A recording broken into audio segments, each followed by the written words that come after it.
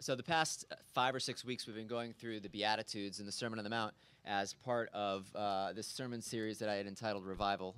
Let's make sure this works. There we go.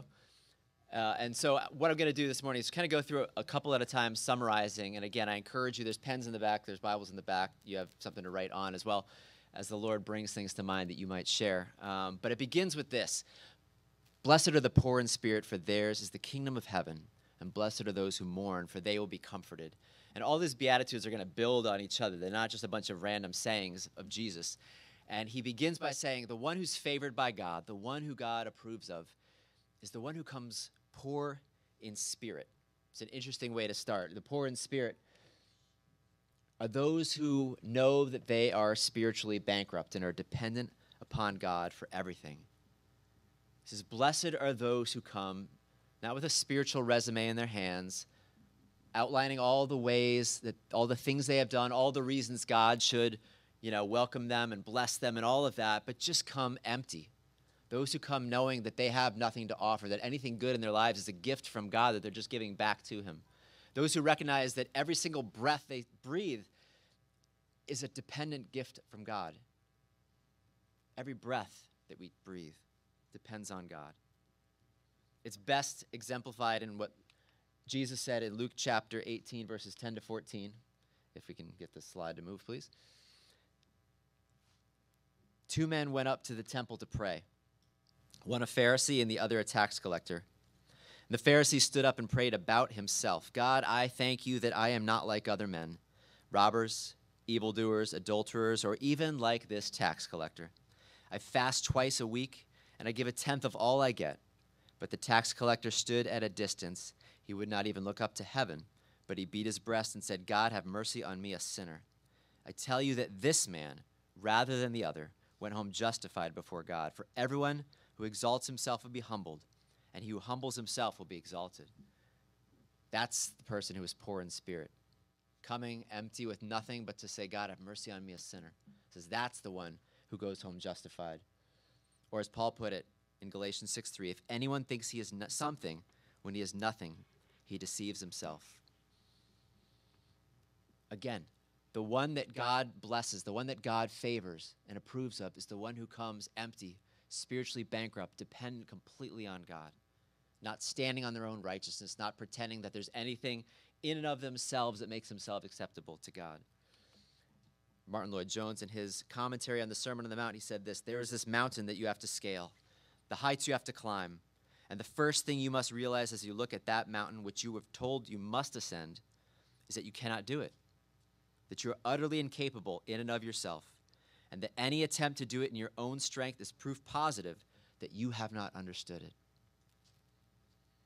And as Andrew Murray put it, just as water ever seeks and fills the lowest place, so the moment God finds you abased and empty, his glory and power flow in. Blessed are the poor in spirit, for theirs is the kingdom of heaven. Those who come empty, those who come low will be filled. And then he says, blessed are those who mourn. And when he talks about mourning, he's specifically talking, I believe, about mourning your sin.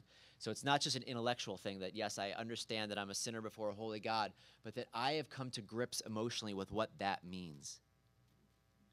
That I have looked my sin full in the face, that I have looked at the gap between God's expectations, his holiness, and my sin and how far short I fall.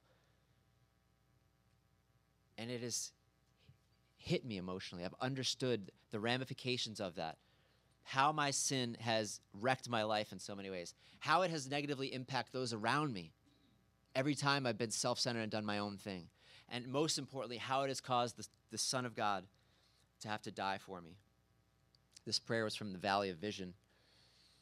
Searcher of hearts, it is a good day to me when thou givest me a glimpse of myself. Sin is my greatest evil, but thou art my greatest good. I have cause to loathe myself and not to seek self-honor, for no one desires to commend his own dunghill. My country, family, church fare worse because of my sins. This is so countercultural, isn't it? Instead of just kind of building up your self-esteem and saying, hey, come on, look yourself in the mirror and tell yourself how amazing you are. This is the exact opposite of that. This is saying, come honest. Don't hide it. Don't minimize your sin. Don't shift the blame to another person. Don't try to rationalize it away. But come honest before a holy God. Because as you begin to not only face the fact of your sin, but mourn it, that is where God begins to have the power and the opportunity to transform your heart. And so what I want to do this morning before we move on in worship is this. Let's take a minute between you and the Lord, or a couple minutes if you really need some time to do this. Come honest before the Lord and confess your sins. Do not lower the bar of God's standards. Do not minimize your sins. Do not rationalize them away. Do not shift the blame to others. Just between you and the Lord, let's take some time before him to come poor in spirit and mourning our sin.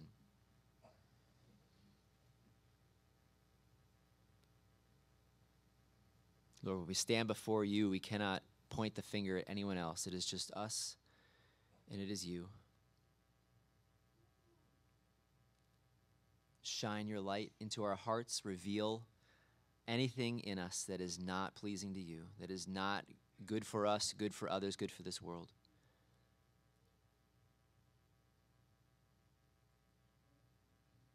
Help us to see the depth of our sin, to understand the impact that it has.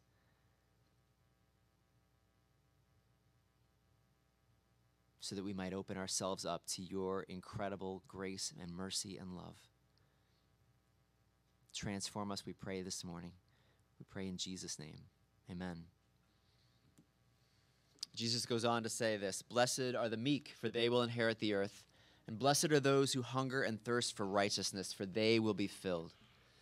And remember, these build off each other. And so as we come poor in spirit, recognizing our complete dependence upon God and need for him, as we mourn our sin, as we recognize the gap between his expectations and where we are and his promises he have and what we're experiencing in our lives, the logical response, if we were logical, would be meekness. And meekness, in case you don't know what that means, it does not mean weakness. It's strength under control. You know, Jesus was meek. He was not weak. He had the strength to wipe out anyone who was trying to kill him and put him on the cross. But he said no, he was going to submit himself to the Lord's will for him. And in the same way, meekness is recognizing, like that horse that bows its head to its master, I'm going to submit myself to the Lord. I recognize how my sin leads me astray and makes a mess of my life, and I recognize that God created me and knows what is best, and so I submit myself to him, to his wise, to his good leadership. That's meekness. Humbly taking the lowest place before God, and then humbly taking the lowest place before others, because we know the truth about ourselves, and so we're willing to serve others, to not take offense at what others say about us. Martin Lloyd-Jones, again, he said this, meekness is essentially a true view of oneself, expressing itself in attitude and conduct with respect to others. The man who is truly meek is the one who is truly amazed that God and man can think of him as well as they do and treat him as well as they do. Again, when you know the truth about yourself, when you are honest about your sin, when you have mourned it and seen the impact it's had, then you're amazed that God could show you such grace and such mercy. You're amazed that anyone else would stick by you and not run screaming when you know the truth about yourself. And then he says, blessed are those who hunger and thirst for righteousness. Those who see the gap, again, between what God has promised and what we're experiencing, between what God expects and where we are, and are not content to stay where they are, but hunger and thirst for more of him. They will be satisfied. They will find God.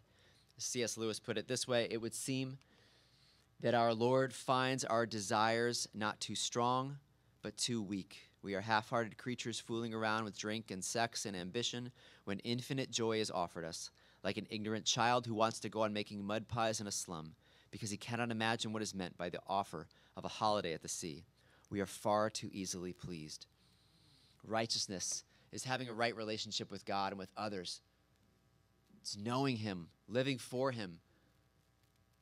He says, blessed are those who that is their desire. That is what they are hungering and thirsting after. They're not going after the things of this world anymore because they've shown themselves to be empty. They cannot satisfy. And so they want more and more and more of God. We read this at the beginning, but I'll read it again. Isaiah 55, 1-3. Come, all you who are thirsty. Come to the waters, and you who have no money, come buy and eat. Come buy wine and milk without money and without cost. Why spend your money on what is not bread and your labor on what does not satisfy? Listen to me and eat what is good, and your soul will delight in the richest of fare. Give ear and come to me. Hear me that your soul may live. I will make an everlasting covenant with you, my faithful love promised to David. Blessed are those who hunger and thirst for righteousness, who are not running after the things of this world, but know that in God is found everything your heart is longing for. And so, again, let's come before the Lord in prayer. Between you and the Lord, again, ask God to stir a hunger for him in your spirit, along with the humble trust to obey him. Let's come before the Lord in prayer. Lord, we confess before you, nothing in this world can satisfy the longings of our heart. And we turn to so many things and run after so many things thinking they will. But they don't satisfy, Lord. Help us to get that through our heads and our hearts and to instead run after you, to seek first your kingdom and your righteousness, Lord, to live for you and your glory, to enjoy you, Lord, to hunger and thirst for you. Fill us, Lord, with your presence. This morning, Lord, pour out your Spirit in this place. We thank you, Lord. We pray this in Jesus' name. Amen. So Jesus continues and he says this, Blessed are the merciful, for they will be shown mercy. Blessed are the pure in heart, for they will see God. And blessed are the peacemakers, for they will be called sons of God. So as we've come poor in spirit, we've mourned our sin, we in meekness have submitted ourselves to God's good leadership and taken a humble place before each other, and we hunger and thirst for more of God and his righteousness. And now it continues to say that we are merciful. Blessed are the merciful, and mercy is compassion towards someone experiencing the consequences of sin, plus action to relieve the suffering. That as we've seen God's mercy towards us, that even though he's holy and we are not, that he has sent his son Jesus to die for us and forgiven us and shown us mercy every day, it transforms our hearts so that we show mercy to others. We don't treat others as their sins deserve, and we are looking out for those who are suffering so that we might have pity and compassion on them and help them the way that the Lord helped us. Like the parable of the Good Samaritan, not walking by the one in the street, but being willing to stop and help.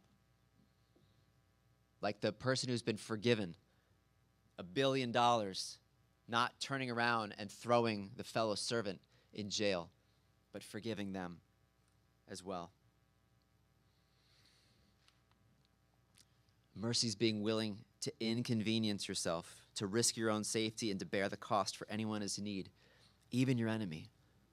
That's what the parable of the Good Samaritan teaches us, that mercy goes to that extent. And 1 John tells us this is how we know what love is. Jesus Christ laid down his life for us, and we ought to lay down our lives for our brothers. If anyone has material possessions and sees his brother in need, but has no pity on him, how can the love of God be in him? Dear children, let us not love with words or tongue, but with actions and in truth. Blessed are the merciful, for they will be shown mercy. And blessed are the pure in heart, for they will see God. That even though we know that our hearts are not pure, in Christ, he gives us a new heart. We are a new creation. He's replaced our old heart with a new heart. And now he gives us his power, his strength to go after him, to seek him more and more. And as we are becoming more and more pure in our heart and our desire to just know him and be like him, we begin to see him more clearly. In the Bible, we begin to see him. In nature, we begin to see him. In our circumstances, we begin to see him. We begin to see God more clearly all around us as we try to live, as we become more and more pure in heart. And blessed are the peacemakers. We know that in Christ, God has made peace with us, and he sent us out to be ministers of peace. If it is all possible, as far as it depends on us, to live at peace with everyone. To work through conflict. To not be comfortable with a false peace, a fake peace, but to work through conflict to find peace with others.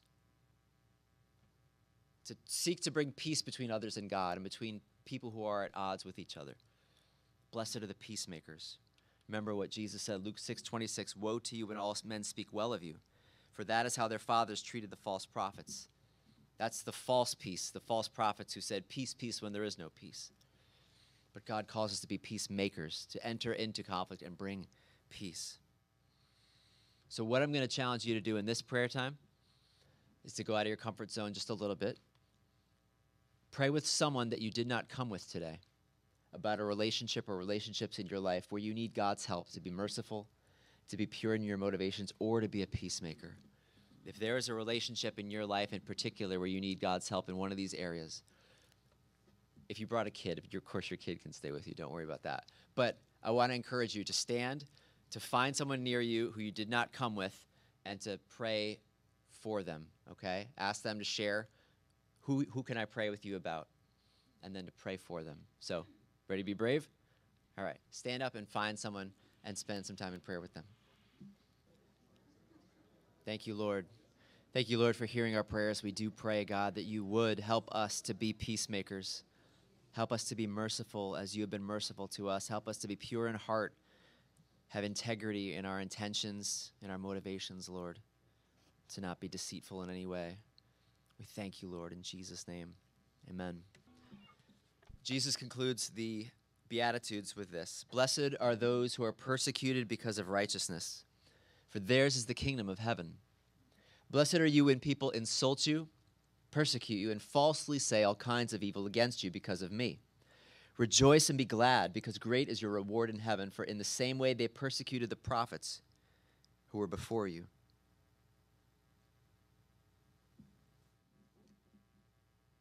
In some ways, it seems, as I said last week, odd to think that those who are peacemakers, those who are humble and meek and all of that would be persecuted.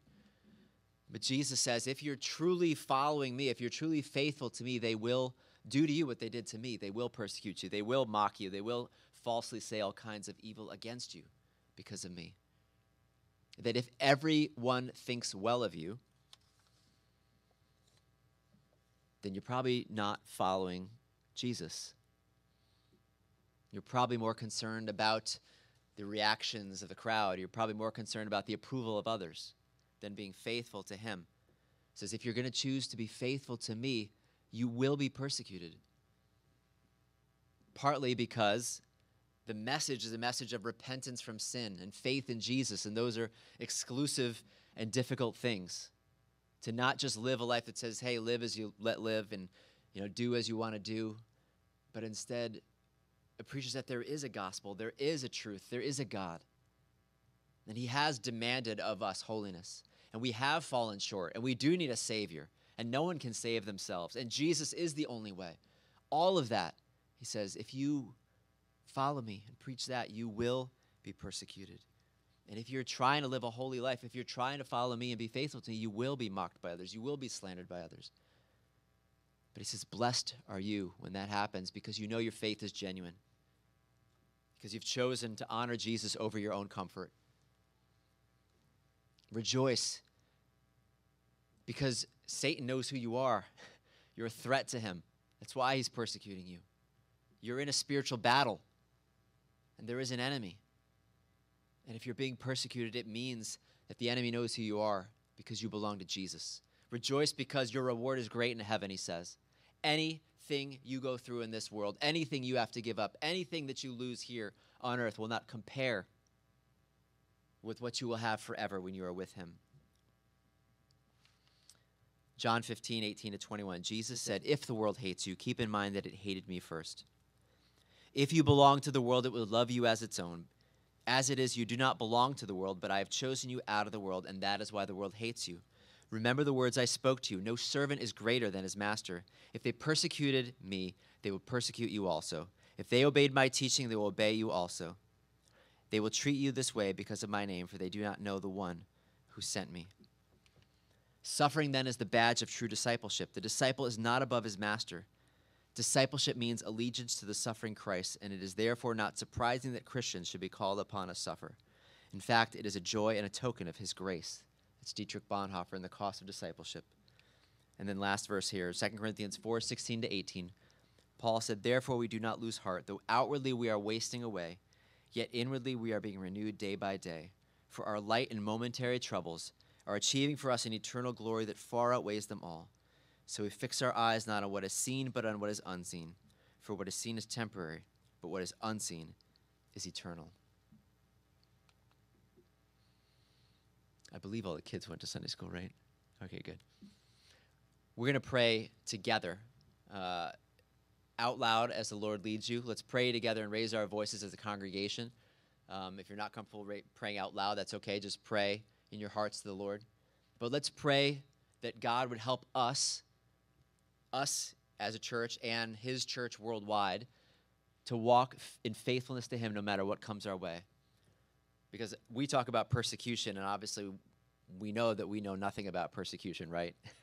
We know that there are Christians around the world who hear these words and take them to heart because they are being persecuted for their faith. They are being martyred. They are suffering for what they believe. And so let's take some time to pray for ourselves, that we would walk in faithfulness in whatever comes our way, and for the church worldwide, that they would walk in faithfulness no matter what comes their way. So again, be brave, pray as the Lord leads, raise your voices, and let's come to the Lord.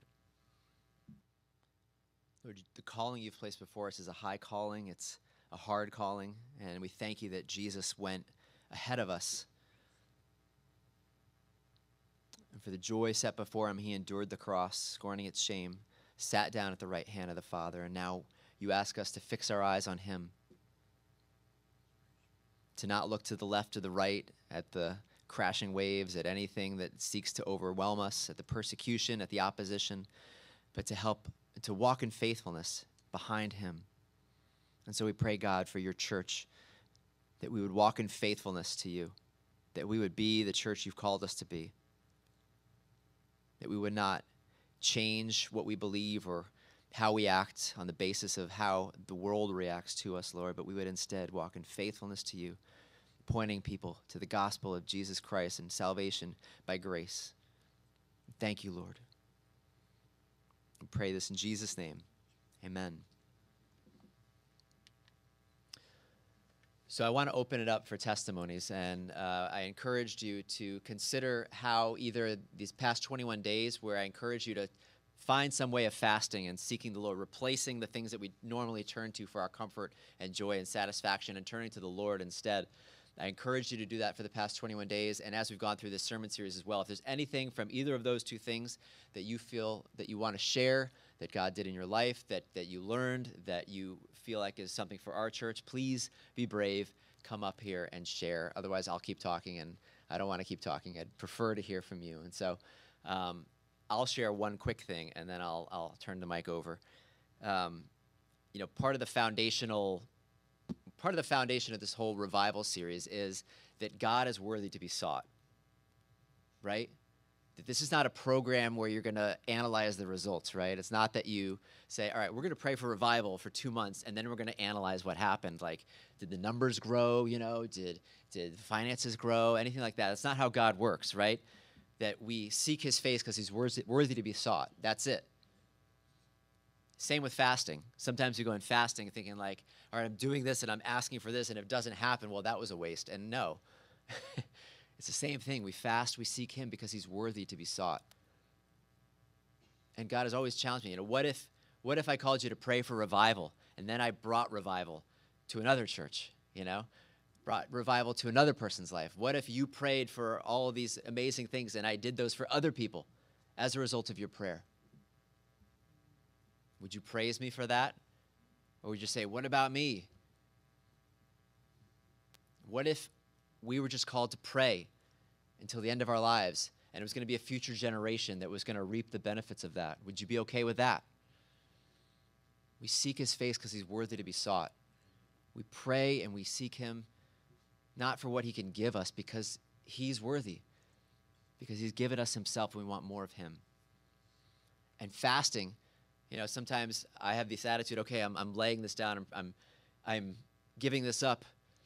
But what I find when I fast is then the Lord says, well, what about this? What about this? What about this? Because there's nothing you can't give up that I can not replace with more of me, with something better. It's not that you're just giving something up, you're gaining something better. Instead of turning to things that won't satisfy, you're turning to me. So again, I encourage you. I'm going to open it up. There'll be an awkward silence, and then someone will be brave and get up here first. And I encourage you to come and share.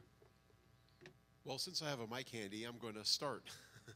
I just wanted to say quickly that that the greatest thing for me in the last 21 days is having really struggled, really looked at the Beatitudes in a different way, but that struggle often I'll see as a negative, I really saw as a great positive, and that I was grateful to God that he gave me a heart that wanted to struggle against the old set ways and to see God in a brand new, fresh way. So the struggle has been difficult, but it's been a really a blessing in my life.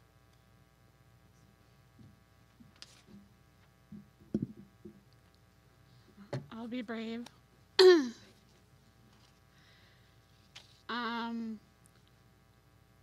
So for the past 5 months, I've been struggled with anxiety, depression, suicidal thoughts. I was hospitalized because of my suicidal thoughts. And it started because when I would eat, I would feel like I was choking. And so I stopped eating and just was on a liquid diet. And all the tests kept coming back that there's nothing wrong. And I kept praying, and every test that showed up that there was nothing wrong, I would just, instead of believing in God and trusting God, I just started to think, where are you? Why aren't you helping me? I can't live like this anymore. And as I was sharing with Holly, God is always there, even when you don't think he is. And when I was hospitalized and I was waiting to be transferred to Mount Sinai and I was in the ER, one of the orderlies had tattoos all over, and I'm very intrigued by tattoos. So I asked him about them, and he was explaining all the different meanings. And like the fourth tattoo he told me about, it was a scripture verse, and it said, it was the verse, I can do all things through Christ who strengthens me.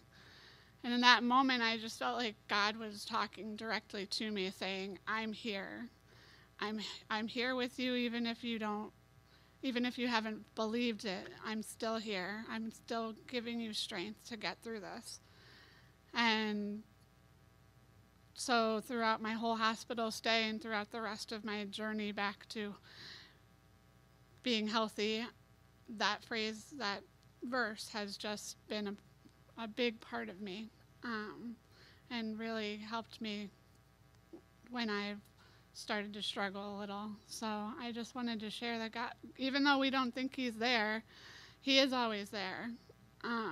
Even when you're at your lowest point and you don't think he's listening, he is always listening.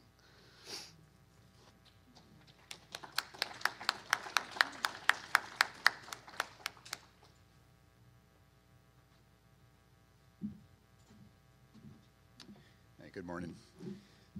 My name's Dwayne Mackey, for those who might not know me. I think what this last 3 weeks has done for me is that I've tried to practice for years to look into the mirror and see the decrepit, rotten guy that's looking back at me, because I truly believe that on my own I can do nothing. I mean, I've told myself those words for many, many years. I've tried to live those as truthful as I possibly can. I'm reminded in Scripture continuously that as a human being, we're born into a very sinful, broken world. We're part of that. It influences us all the time. It just constantly influences us. So I've been able to, for years, to just look and see that I'm a pretty lowly piece of garbage in most ways. I mean, that's just the way we are as human beings. But I think what really impacted me more this time here was the second part about mourning. And it wasn't just for my own sin, it's really for the sins of my brothers and sisters who I love so much.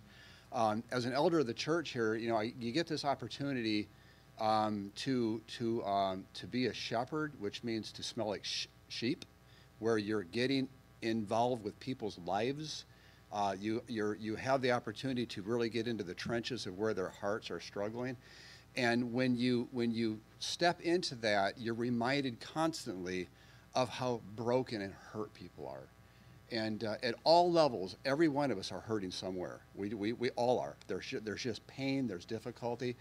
And so I didn't feel like a mourning from my own heart, because I think I've been doing that for years anyway. But I had this deeper sensation of God helping me to mourn for other people. And so that's, I think, has been the biggest impact on me. When we look around at each other, I don't care if it's your spouse, if it's your children, if it's your neighbor, we're all living in this broken world. And to have reality of what that is and have compassion for each other, to show love, to show concern, to show, you get to give your time, to give your heart to other people is such an important impact. And so that's where my impact was from this study. Thank you.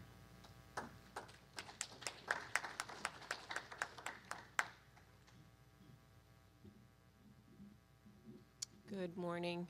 Kim Beal, for those of you who don't know me. I want to say to you, Kim, that I've been there as well. So you're going to get through this. But what I've been doing the past 21 days, listening to the Beatitudes and really reflecting, and also having the opportunity to read through the Holiness of God book, really just taking a look at, since I've been coming to this church, I feel like I have been built up a great deal, which is a good thing. But sometimes we don't look far enough inward to see if we are truly respecting the holiness of God. And that's what I've been trying to do the past 21 days. And I have definitely fallen short, but I'll get there.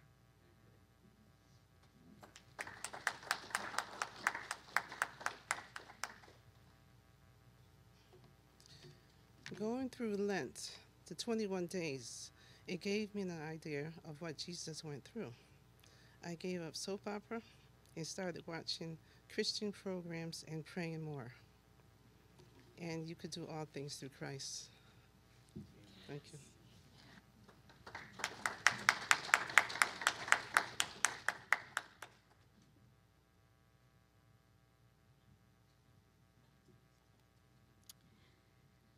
I'm Gloria. I had a real revelation during these 21 days. Eric talked about, really seeing how sinful we are, and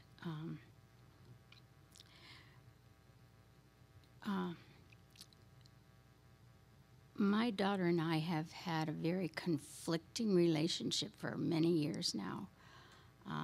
At times it's extreme, and at times it was very, very hurtful. But we were in a stage of this right now that really was hard. And I prayed and prayed and prayed. What God showed me is that I'm a very prideful, sinful person, and that my daughter was hurt by a lot of things I did, even though a lot of them I didn't do on purpose. But what that proved to me is that we sin even when we don't even realize we sin. We sin because we are sinful. We have fullness of sin within us we can't even see. And this realization helped me so much to be able to say to my daughter, I take the blame. I take the blame. I did this wrong, finally. And that's what she was asking me for. Admit it. Won't you admit it? And I just, I think that we are on the road to reconciliation. It's going to take a long time, but I just am so thankful to God that He showed me this, and I think it's going to deepen my relationship with Him so much. So thank you for listening, and thank you, God.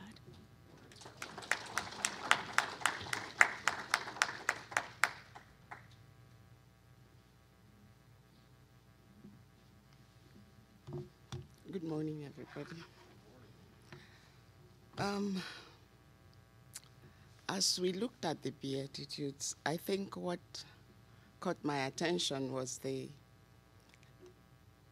chapter 5, verse 8, where it says, blessed are the pure in heart, for they shall see God.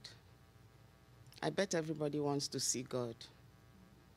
I want to hear Him. I want to know what He wants me to do. So it caught my mind and my attention, and I said to myself, okay, my heart has been made pure because I believe the blood of Jesus has washed me, washed all my sins, made my heart pure. So how does this really apply to me? And I started looking at all the verses that have, a man's heart, about the heart. And I remembered that there was something in I think it's 1 Samuel or 2 Samuel, about David and his brothers.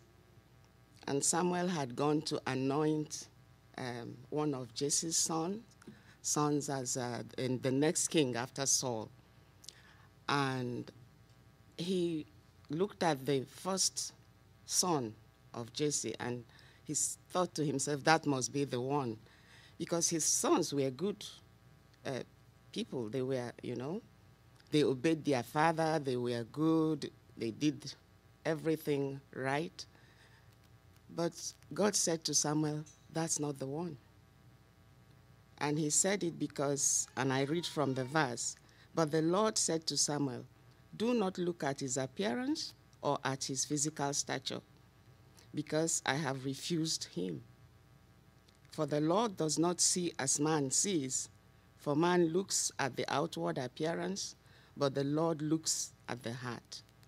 So it's actually the motivation behind my actions, the thoughts behind my actions, that is important. I may be, kind to somebody. I may be, say the right things, do the right things. But what am I really thinking in my heart? Because God knows that even better than we know ourselves. And that's where, my thought has been hinged for this past few days. I kept on looking at it, and it brought again the verse in Proverbs that says, my son, do not forget my law, but let your heart keep my commandments. It doesn't say keep my commandments. It says let your heart keep my commandments. So I've been, looking at these things and praying over them. I wish I could tell you that, I have an answer or, but I know that when God begins to deal with us in this way, we eventually get to our destiny, where He's leading us to. So I believe that, we should also think about that, because the purity of the heart, I think it's very important. It's very important to know what is motivating us to, do the things that we do, even praise God, worship Him. What are the thoughts behind, what we do? For as he was talking of the miser, I think in Proverbs 23:7, it says, for as he thinks in his heart, so is he. How are you thinking in your heart, Ifoma? That's what I've been asking myself. How, what are you really thinking? When you do things, the things that you do, what is behind, the things that you do? I thought I would share that with you.